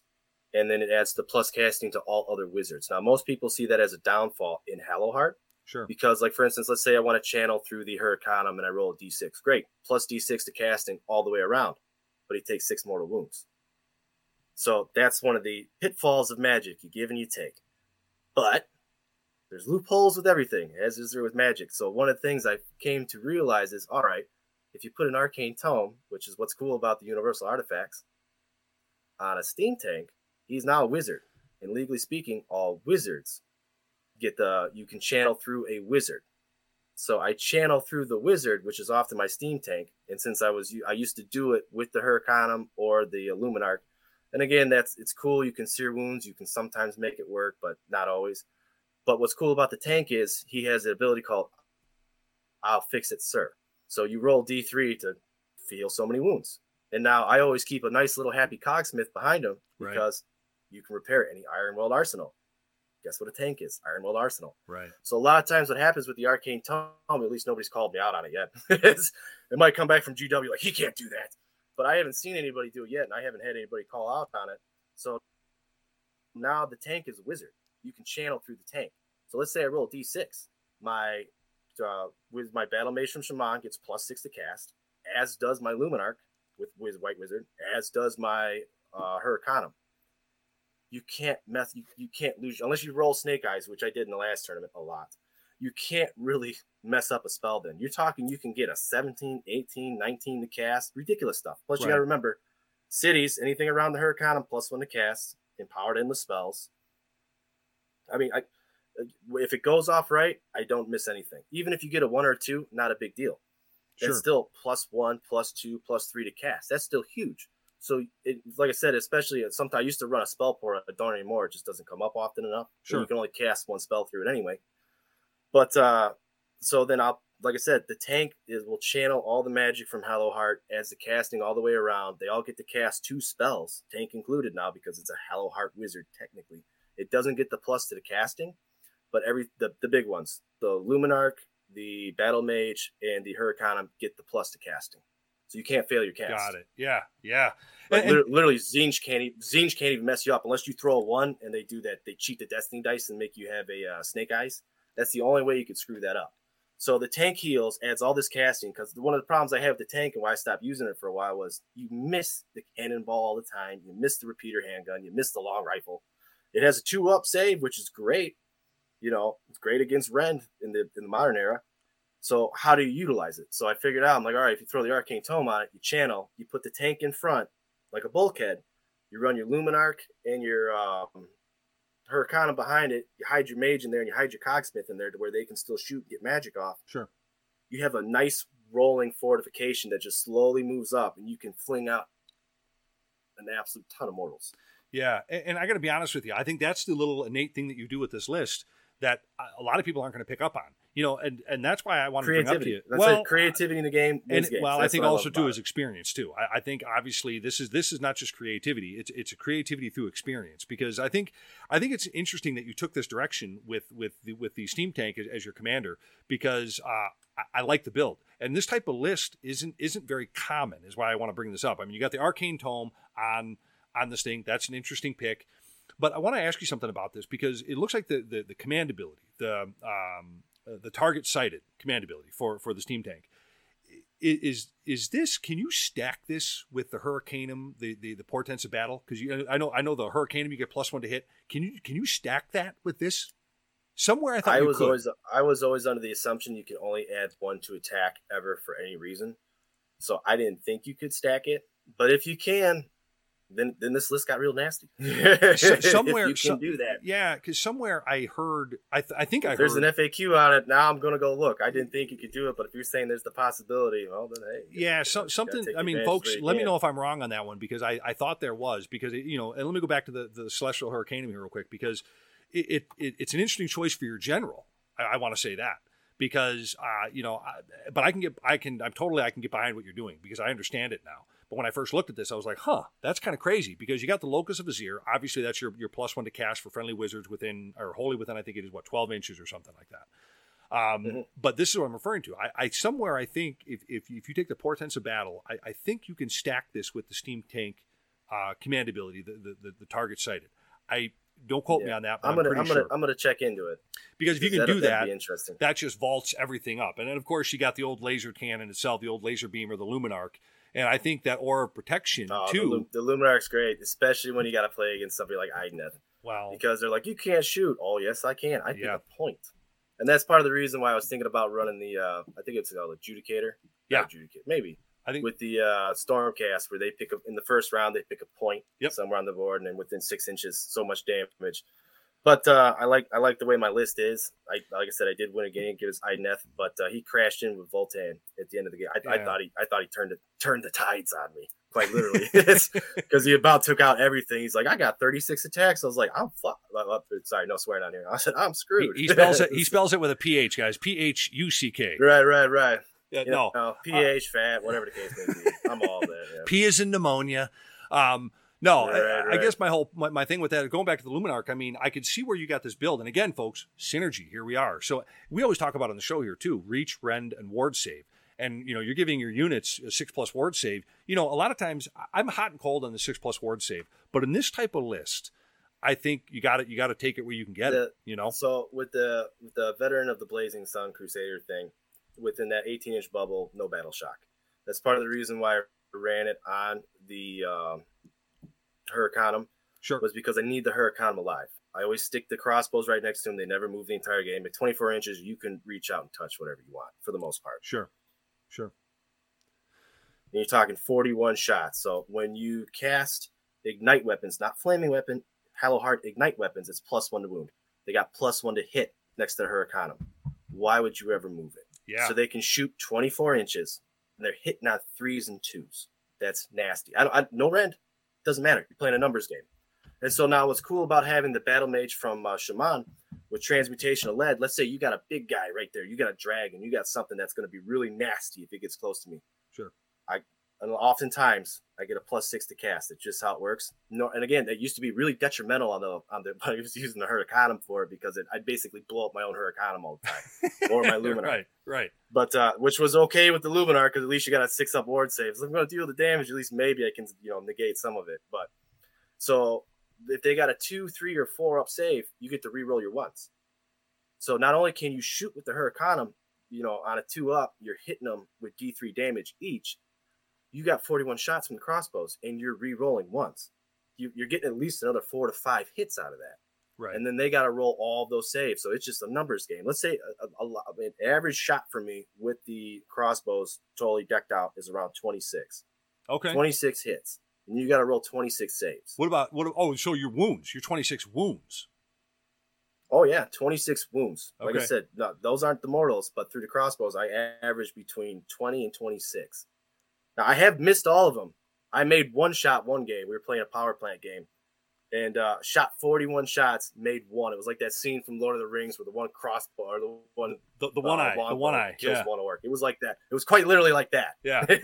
Yeah. Got made fun of for a while for that one. So I have missed 40 shots before, but on average, I usually do make between 20 and 26. Well, feel fortunate enough that you don't roll as bad as our guy Dustin in our club. That guy rolls either extremely well or extremely terrible. He's never in the middle. He never rolls okay. It's either incredible. He can roll 10 dice, all 6s. The next roll, 10 dice, all 1s. That's the way. So you want someone to do you dirty? Use Griffin's pumpkin dice. That's doing somebody dirty. He let me. I got to play as his Nighthawk once, and he gave me the pumpkin dice, and I rolled 5 pumpkins with Kurdos, all 1s. I was like, throw these out. But you know what? And again, to an advantage. You throw a lot of 1s with those dice all the time. Whenever you got to make a bravery, throw a pumpkin dice. Your chances are you're going to get a pumpkin. It's way better. I got to be honest with you. Again, that's what I mean by creativity. If you're throwing dice and you notice that, hey, this one's throwing more 5s and 6s, this one's throwing 1s, put them in different piles, memorize and mark them. Do what you got to do. Right. You bought them legally. You didn't do anything to them. No. Know your dice. Yep. And it's a dice game. And so let's go back. I don't think we brought this guy up. We got the Free Guild General on a Griffin. He's your next hero on here. And he's a great 13 wound distraction for your battle mage on a Hurricanum. I think that's what we got here. And he's a beat stick in combat. I always play him on an opposite flank because he still can fling out a lot of damage. The Griffin does way more damage than the actual rider. Always. Every rider does. The horses do more. Oh yeah, always. And then like I said, because then usually behind that, like a rolling tank, I got the great swords right behind him, and then I've got the gunmen I set up somewhere where they're just popping off shots. Right. So the nice thing about the Griffin is because he's a free guild hero or free guild hero, he has +1 to the wound on the great swords. Oh yeah. So you can get them to where they're also hitting on, I believe, 3s and 2s, if I'm not mistaken. Okay. And then they've got exploding 6s, double attack. So even though I only run a unit of 10, you got to remember they're 25 millimeter bases, so they can effectively fight as 2 rows. So each round you're getting 20. You're throwing 20 dice whenever you get a full good charge in on something to back up the Griffin, and then you have exploding 6s. So you're throwing 20 dice for 10 guys, exploding 6s. If you get that off one time, great, and 1 rend, which is nice. Yeah, and the exploding 6s are in addition to. So even if you only get 10 of them, but you rolled 4 or 5 6s, that's 4 or 5 6 mortals, right? Plus 10 at -1. Yeah. Well, and that's the other big deal. Well, the other thing, I don't know if you mentioned it, but his War Scroll ability, the one where he does the on a 4+, he does a D3 mortal wounds to enemies that are in like an inch or 3 inches or something like that of him. That's within I think it's Pauldron's a living flame or whatever it is, or something like that. That's an artifact from Hellheart. So not only can he do his monstrous action, then you also get that. That's what. So just by him flying in and stomping, he gets to do it twice. So the monstrous action is a little bit better. I think it's a 3-up for the stomp. Does D3, but at least with the Pauldron Flame, you can still on a 4-up possibly do another D3. Right.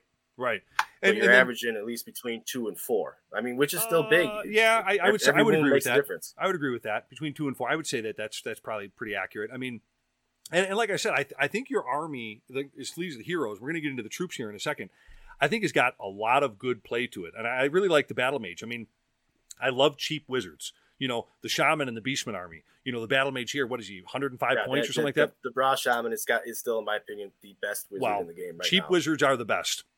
And I'll say this, take your Battle Mage here. He's cheap. And he's gained some versatility, I think, in the game with being able to use all the realm spells where they were really just kind of kicked out and abolished in 3.0. I mean, your army has some very good spell casting, especially with Hallowheart, but it's a staple for any of your sub-factions. You can take this guy, and I think you took, Laura Light on him in this list. Am I correct on that? Yeah. No, I used Shaman. So okay, that's what is it? The Lore of Metal. Yeah. Yeah. Okay. So I mean, how do you use? I mean, he's your 6+ save little battle mage here. Where does he fit into this? Because everyone seems to have a place, even the cogsmith. What's your battlesmith doing in the list?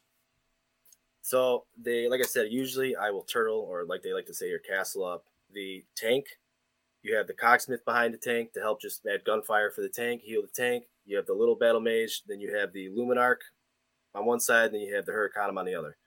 And the little battle mage, because of that transmutation of lead spell, a lot of people don't realize that's nasty.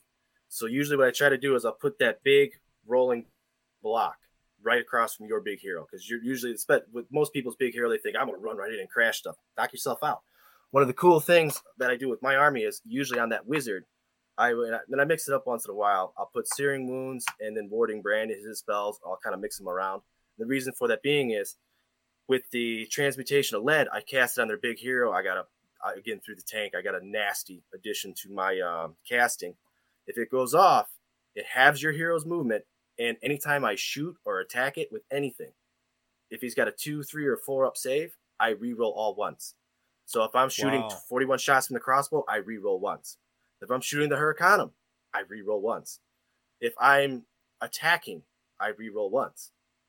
It's a huge deal. That's huge. Yeah, that's right. And that you never see people use that wizard. I don't know why. That spell is so disgusting with any shooting you have. Oh, you're re-rolling once.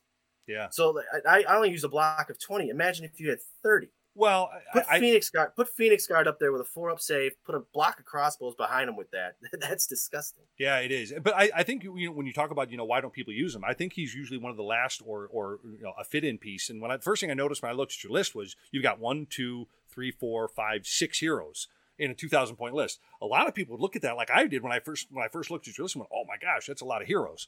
But they all work. Like they synergize real nice, because again, if the Griffin has to hide out or he has to soar away, one of those heroes has Searing Wounds on him. So if I want a heroic recovery on the Griffin and it doesn't work, I can Sear Wounds at least. Within 1-2 turns, I'm still a threat, because people know that guy's got I mean, obviously when he gets charted, it's a lot less, but even when he's charted at the minimum, I think he still move 9 inches. Right. So since he's got the D3 and the 4 up on the charge, when he hits you, that's still a big threat. Even if the Griffin can't deal as much damage, just on the charge, you could about take somebody out. And so if he flies back through Soaring Guardian, if I don't steal a point, I just bring them back within that range where he's still bubbling to, enhance my great swords and enhance the other guys over here, because he's still a free guild hero. Sure. Way big deal, especially if I can heal him. Right. And that's part of the reason having the little wizard. He very important. Plus, he's also the general's adjunct.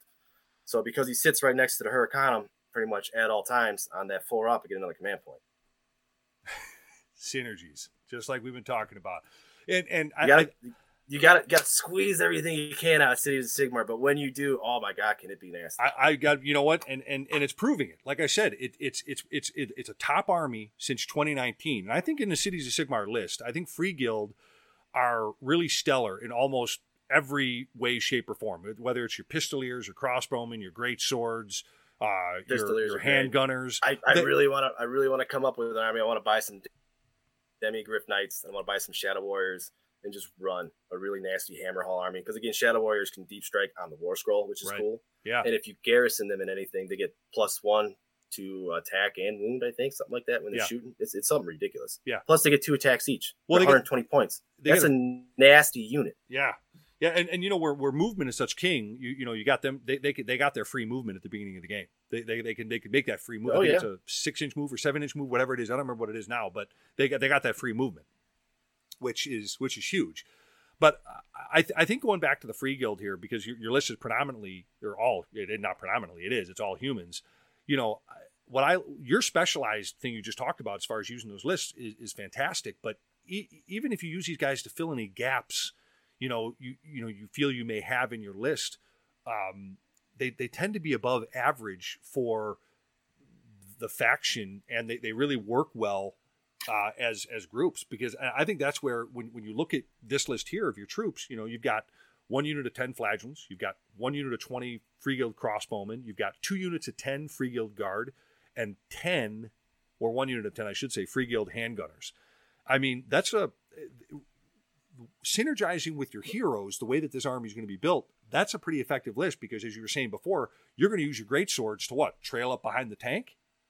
Well, and just to go back to the halberds, what's goofy about them is a lot of people don't realize how dangerous they are in Hallowheart for this reason.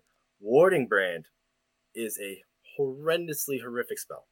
So what's cool about it is, let's say I got them up front, right? They're screening out because they got 25 millimeter bases. I can daisy chain them like you're not supposed to, but legally you can. Sure. With these guys, they got Warding Brand on them. You let's say you swing in with Kragnos and you don't kill them all.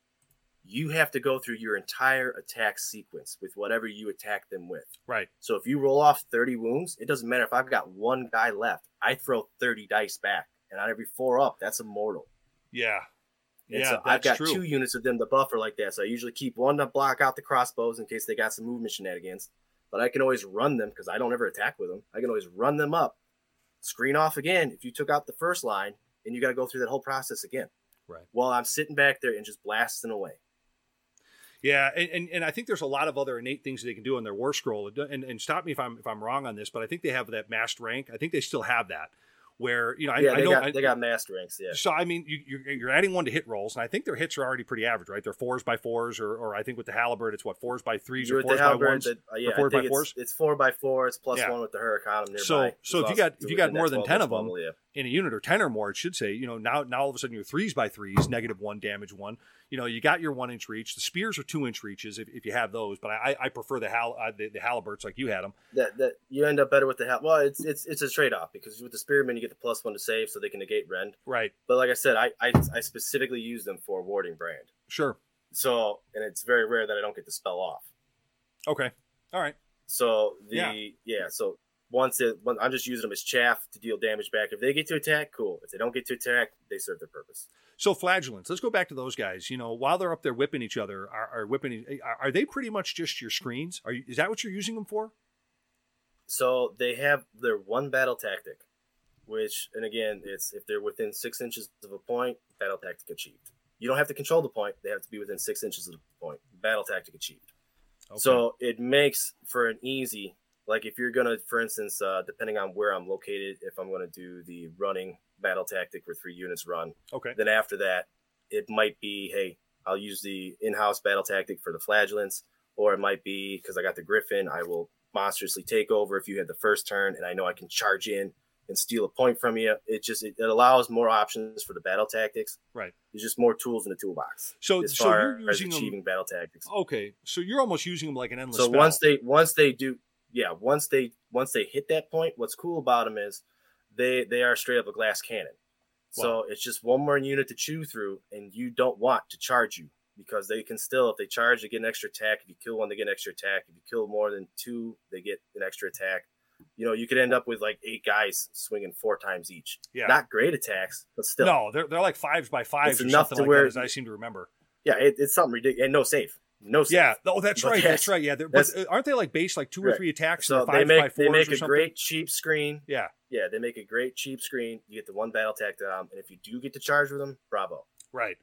Right. And I mean, I think the crossbowmen are self-explanatory. I mean, they're really the staple of many, many lists. They're awesome. But I thought was interesting is you got handgunners in your list. I haven't seen handgunners in a list in a while.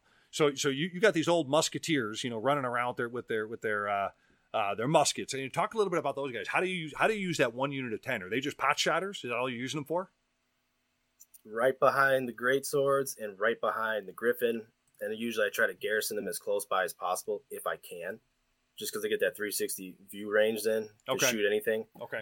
And like I said, depending on if I'm sitting on a point and I'm in mid-battle with them, they can at least take a couple of shots. It's just that little bit more where you got something else that you may want to charge. So it offers, it's kind of like a lure.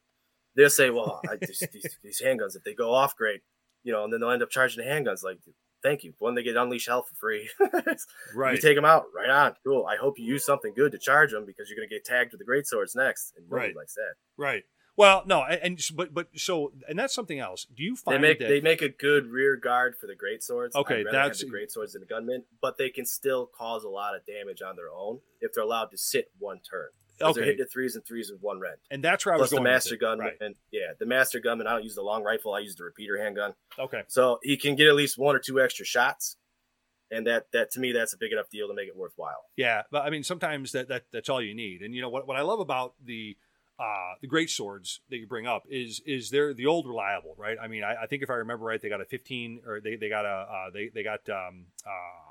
like a 4+ save. The one thing you used to be able to run them. Got to look into is Graveguard are 5 points less, if I'm not mistaken. They got virtually identical abilities. That's ridiculous. No, the dead should not be hitting better than the living.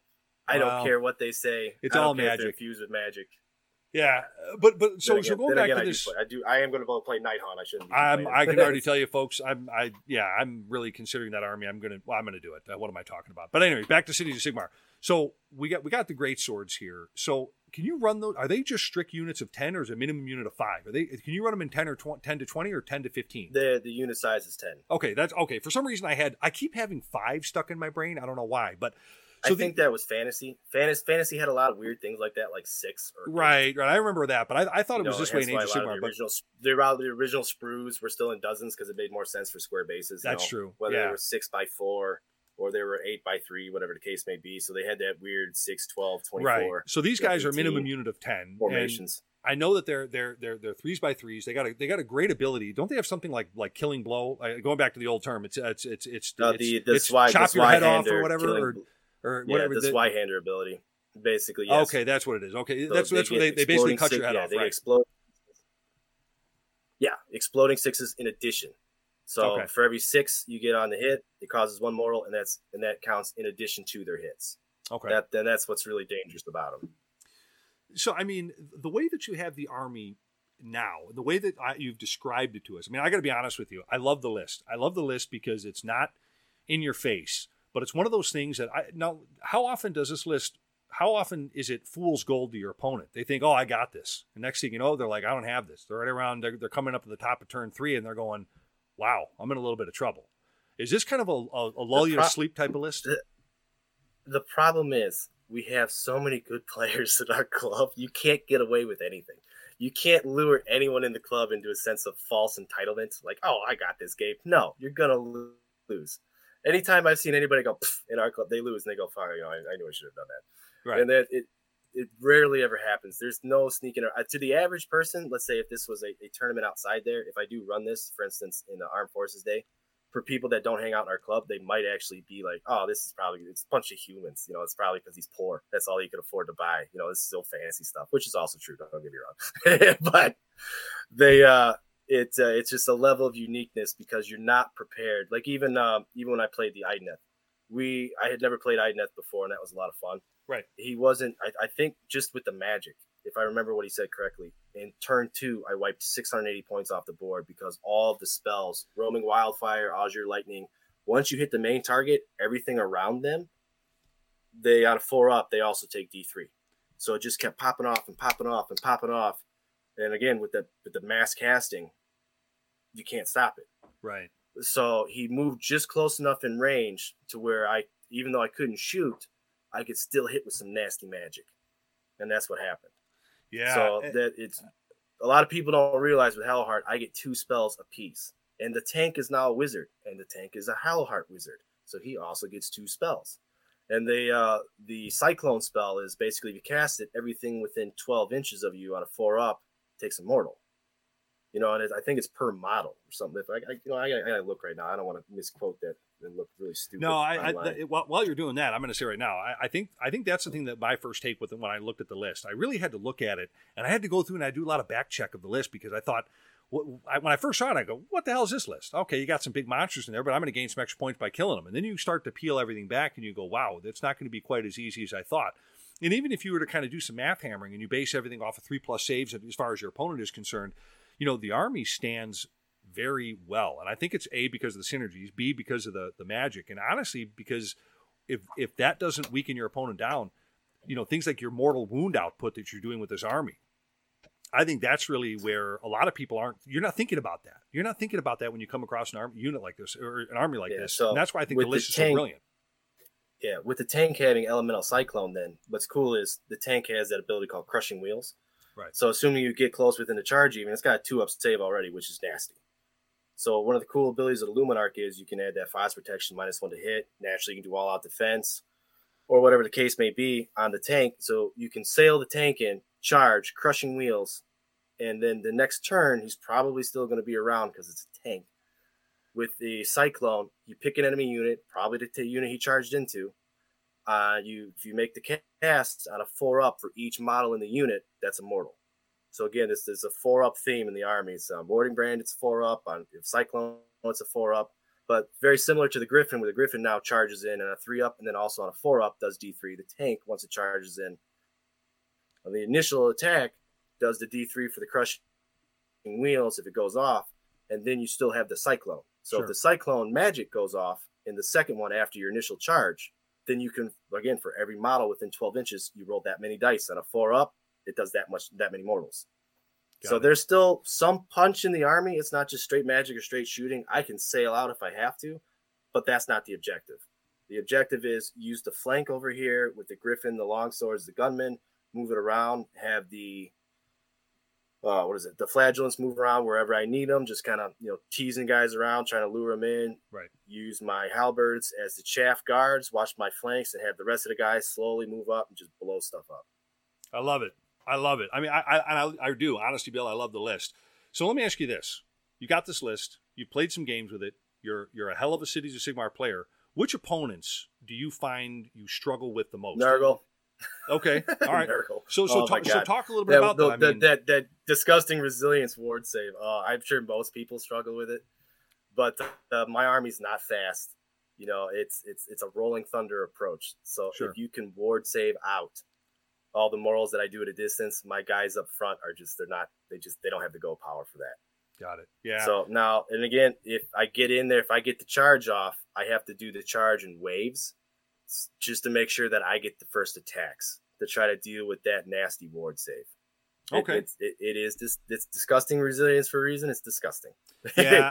It is one of the ones I have the most trouble with. It seems like everybody else that I play, tactically, it's at the end of the day, it's not the list. It's my fault. I moved wrong. I gave a turn away. I took a turn beforehand. I didn't redeploy correctly. I wasn't. The big thing is I'm always trying to be creative with the way that I think about how I manage my turn, where I'm trying to lure people in or have them hold something or castle up in a different point, and then I can kind of sail around. But it's usually not the list that failed. It's me as the player. Well, we always say that on the show. That's what's really tough about our group, because there's so many good people, as they can pretty much tell what you're going to do, and you're both sitting there playing chess. Not to call out another game, but it's like that, where you're sitting there going back and forth, just trying to get within that right range, that sweet zone. You're waiting for the first guy to slip up. Yeah, and we talk about it all the time on the show. A couple of things we always say is is it the army or the general? And a lot of times, you get these people that go out and they buy this army, they open up the box that the new models come in, and they forget it doesn't come with a gamer. So I think oftentimes, you have to be smart no matter what army you're playing, but some armies require a little bit more brain power. And with an army like, say, Cities of Sigmar, it's probably a lot like Elves, where, you make one mistake, you pay for it twice. And I think that's where, it's a very unforgiving army, which means you have to be even more on your game. But Nurgle is an interesting point. When I looked at your list, I always think to myself, what would give this list fits? And, honestly, what I thought of was the new Daughters of Cain.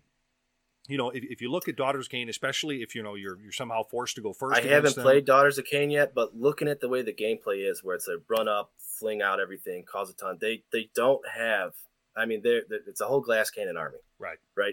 And it's a dangerous glass cannon army. Sure. They can afford to lose people. But because their saves are so bad, and the way, as long as I'm embedded and they don't get around my flanks, as long as I got one turn where they crash as a wave against my stuff, that magic ripples out. And because of how bad their saves are, that's all I need. I need one turn of good magic, and it's over. Well, if I get one turn of bad magic, the game's over for me no matter what. I'd love to see your listing against Daughters of Cain. But, the Nurgle matchup, it would be a tough one. That's a great point. No, I have lost every game against Nurgle thus far. I can't figure it out how to get around it. Right, yeah. Right now, that's where it is. But again, it's like you said, it's the general. A lot of the players who play Nurgle very good in our group. Just very talented guys, and it's really hard to pull anything fast out of any of them. Right. Yeah. So let's move forward now. By the way, thank you very much for being here with us and talking to us about your list and really kind of giving us your perspective, which is very creative. Oh, thanks for having me on. It's been a lot of fun. But we're not done yet, man. We're not done. Just like that slap chop guy. But wait, there's more. So let's talk about this. Didn't he go to prison? I think who's the guy that died? When did one of them die? That was Billy Mays died. That's right. That's right. Yeah. So maybe the other slap chop guy's in prison. Billy Mays is gone. Okay, got it. Okay, awesome. So we can't do. Was that the who's he? We can't do this all day. Who is that guy? Is he still around? You know what I'm talking? That other guy, the guy with the face. He's got the two eyes. Right now, everybody. You know that one guy. About the time we talked about that stuff bar in that one place with those people. You know that one. All right. So now everyone's completely turned the show off. All right. Let's look towards the future now. We got Dawnbringer. We got the Dawnbringer Crusade that's coming up. And being that you play, Cities of Sigmar, and the list we viewed is mainly humans, Free Guild and all that kind of stuff. What is your early thoughts on the new 3.0 Dawnbringers lore? Have you heard anything about it? From this human redesign that they're going to be coming out with Dawnbringers? Have you heard about this? I believe it or not, I would actually hark back to the White Dwarf, the Beast of Chaos update, because the lore in that was very interesting to me. Okay. So they were talking about actually where they were building a city, and that's how a wandering traveler came in, and obviously it's a Beast of Chaos shaman. And he was singing the tale to some of the Dawners, and one of the guys started to turn. He started to turn into an Ungor. And the other people that hung around with him, some girls started turning into an Ungor, and they had to burn the houses down. So I think lore-wise, it seems like it's going to be the Dawnbringers. You're going to see a lot of flagellants. You're going to see a lot of hyper zealotry from, the church sense, kind of like in a 40K realm. That's why I think, like I heard somebody talk a rumor engine about like some battle nuns. It makes sense. Based on where they're going, you got the male flagellants, you'd have the nuns, you have to sanctify the ground before you can move on to it because of chaos taint. So it just makes sense that you're going to see some units probably with. I wouldn't be surprised if you saw another KO coalition style thing where they're helping sail in these giant places, set up new cities. I personally, I'd like to see another one of the Order factions coalition in. Like there's part of the lore where the Fire Slayers were helping this one city. That'd be kind of cool if you could run Fire Slayers. Yeah, they're mercenaries. That should be the case, yeah. You're right. Yeah, or Coalition in, where they were starting to work hand in hand. Right. Which is the cool thing about the synergy for Cities of Sigmar is that you can coalition in units in. They get the keywords. They get all the abilities of the city, so that opens up a whole avenue of new things you can do. Right. Yeah. So, like I said, I love Settlers Gain. I like the Broken Realms techless lore behind Settlers Gain. It was cool how you could coalition in Lumineth. It's not a good enough city to where you can use it more often. It'd be fun to play, but the problem is the Collegiate Arcane is the whole point of it, in my opinion, from the way that they write about it. But again, the spells they're too aggressive oriented from a close range that it doesn't make sense to use them. Right. So you have to use it in a different sense. Sure. Yeah, and it's funny when I was reading about the upcoming lore and some of the rumors with Dawnbringers, I expect something kind of weird, but maybe potentially awesome as far as a combination of like the old Empire look combined with some very like Bretonian kind of noblehood, kind of what you and I were talking about the other day in prep for the show. I'd like to see heroes with squires and crusading horses, and I'd like to see knights come back and maybe some chivalry. See, that's what's cool about it too. Now you could literally say in the lore, they could say, "Hey, look, we were working out to get this new city, and we discovered this city that's just like Bretonia." Or whatever they want to call it, however they want to do it. And then all of a sudden now they can introduce a whole new army, whole new units, or they can bring back some favorites. Like I said, they go through a realm gate and they find a realm that's got all Bretonian in it. Itself, but it sure does rhyme. If they had some high elf dragons again, and they had the dragon lancers and all that cool stuff.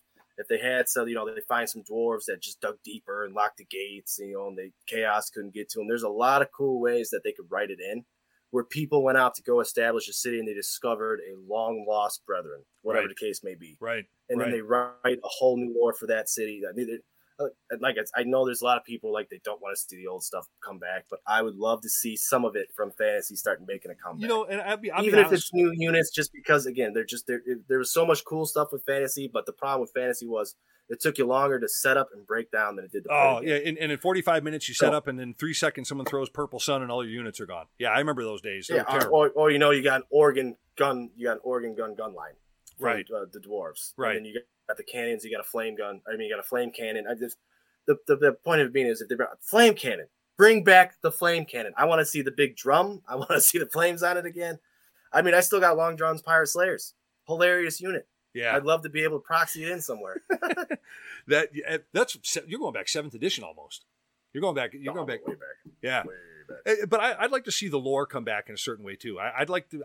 Like I said in the beginning of the show, I'd like to see them take a deep dive or deeper look in the friction between the different groups and their religions, their ideologies, and I'd like to see them making some connections and overcoming odds in spite of the issues that that are occurring between them. I think that'd be kind of cool to kind of delve a little bit more into that. Rumor engine wise, I saw something about a Seraphon. It's clear as day as an Aztec kind of spear. It's got to be Seraphon. But a big thing with the Dark Elves was they were always stealing artifacts from the Lizardmen. Sure. Obviously back in the old lore. Right. So if you Harkonnen is obviously the new city for the Dark Elves, and you mix all that fun stuff in. But if they had a new city similar to what was it? They had what is it? They had a whole bunch in the old world. Either way, if you had a battle box, maybe around Christmas where it was Seraphon versus Dark Elves, and Dark Elves had a bigger role, right? And then you could obviously coalition in some of those units in the regular cities of Sigmar. The possibilities are endless when it comes to cities of Sigmar. That's why it's a great army to get into. That's why it's a lot of fun, because anything that you want to do, you can figure out how to do it with them, and you can usually do it affordably because older models, cheaper models, Yeah. But something else to tie into, like you're talking about, the old lore Dark Elves stealing from Seraphon. I'd like them to see them come back with maybe some non-human types, some non-order races like ogres and orcs that act like mercenaries, like back in the old day when you had the halflings with the moot ogres and the right, the halfling, the pot guys, you had the halfling crossbowmen, stuff like that. The hot soup catapult, that's what it was, yeah. Yeah, that was a great unit. Was it Finmir too? They got the one eye. Oh the femur guy. Yeah, that'd be I'd love to see some of that get tied in. That'd be a great unit. Yeah, I think there's a lot to look forward to, and I want to try to squelch. And this is one man's opinion here, folks, but I want to squelch a lot of the things that I'm seeing on the boards. Like, they're going to squat, cities of Sigmar. They're going to get rid of them. No, they're not. And I don't think they're going to take the older Empire models that people have spent years building, painting, collecting, and just, put them off into Legends. I think what they're going to do is they're going to offer in a new version of humans. I think, like Bill was saying, you're probably going to get some battle nuns or something like that. But you know what? I think everyone needs to kind of simmer down. I think what GW has found here is, I think what happened was, I think GW walked into what they thought was a bank robbery and it ended up being a birthday party, because the Cities of Sigmar has turned out since 2019 to really be one of the top armies in the game. They won LVO. They've stood the test of time since 2019. I think everybody needs to calm down and go, this is an army that I think is going to evolve. I don't think it's going to go, be extinct. I think it's going to evolve. And I think there's great things to come for this army. I really, really, really do. That's my 2 cents in a tin can on this one. But I fully agree. There's a lot they can do with it. A lot of easy stuff they can do with it. Like I said, they can write new cities till the end of days. Like you said, they can discover a new realm gate. There's a lot they can do. Yeah.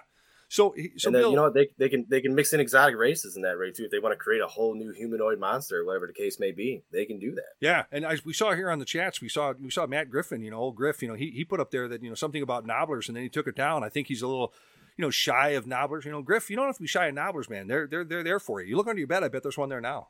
Just throwing that out there. Was it the fact that Bill was talking about the pumpkins? That was it, wasn't it? It was the pumpkins that got you. Oh yes, pumpkins will scare you away. So here it is. Nobblers, that's why I got to stay out of Vegas. So Bill, here it is. We're wrapping up this topic here, and with Cities of Sigmar, what advice would you give to, say, a newer player or somebody that's coming into the army for the first time, a seasoned player? What advice would you give them if somebody was trying to get into Cities of Sigmar as a new army, or to get better at playing the army? What advice would you give them? What's funny is so many people post their games on YouTube right now. You can find out a lot of creative things that you want to do just from watching games on YouTube. And not only that, you can look at some of the winning lists. You can figure out what your play style is. If you're a run up and smash, if you're a sit and hold, if you're a shoot and run, whatever the case may be, somebody out there online is discussing it. And then pick the models you like the most for this play style you like and run with it. You can still find success. And if you're having a lot of trouble making your army run, you can always coalition the guys in for cities. So if you're like, man, I really like cities, but I also like Stormcast. Right.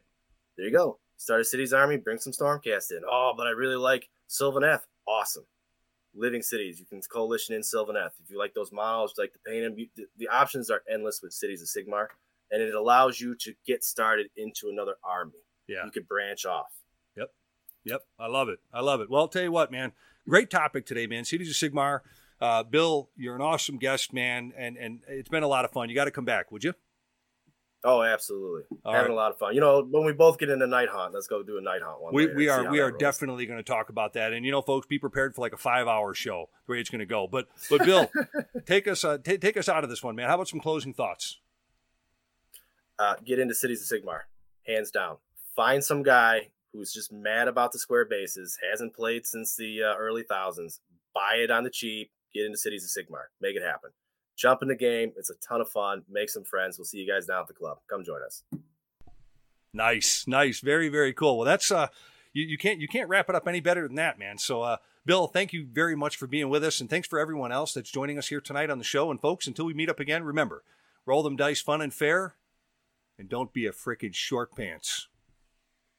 Good night, everyone. All right, thanks again. We'll catch up with you. Thank you. See you next week. Grimdark Live would like to thank you for slumming it through another show with us for all things dice, dragons, demons, and a dwarf in the Warhammer worlds.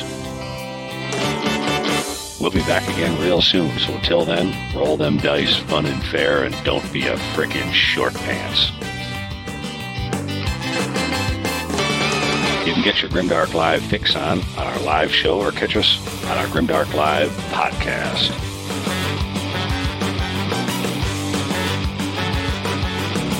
Never fear, gang. There'll be more great content from Grimdark Live coming to you each and every week. So stay tuned and stay grim, all you dice-chucking, glue-sniffing gamer goons. You're all awesome. Looks like I picked the wrong week to stop sniffing glue.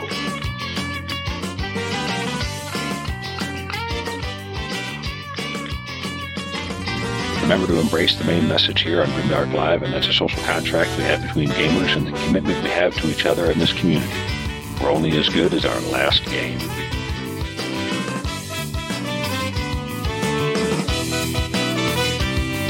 Check us out at grimdarklive.com, and don't forget to subscribe, follow, and recommend Grimdark Live to your friends. So long, Grimdark Goons. Until next time, may the dice gods bless you and your sweaty palms. Bye.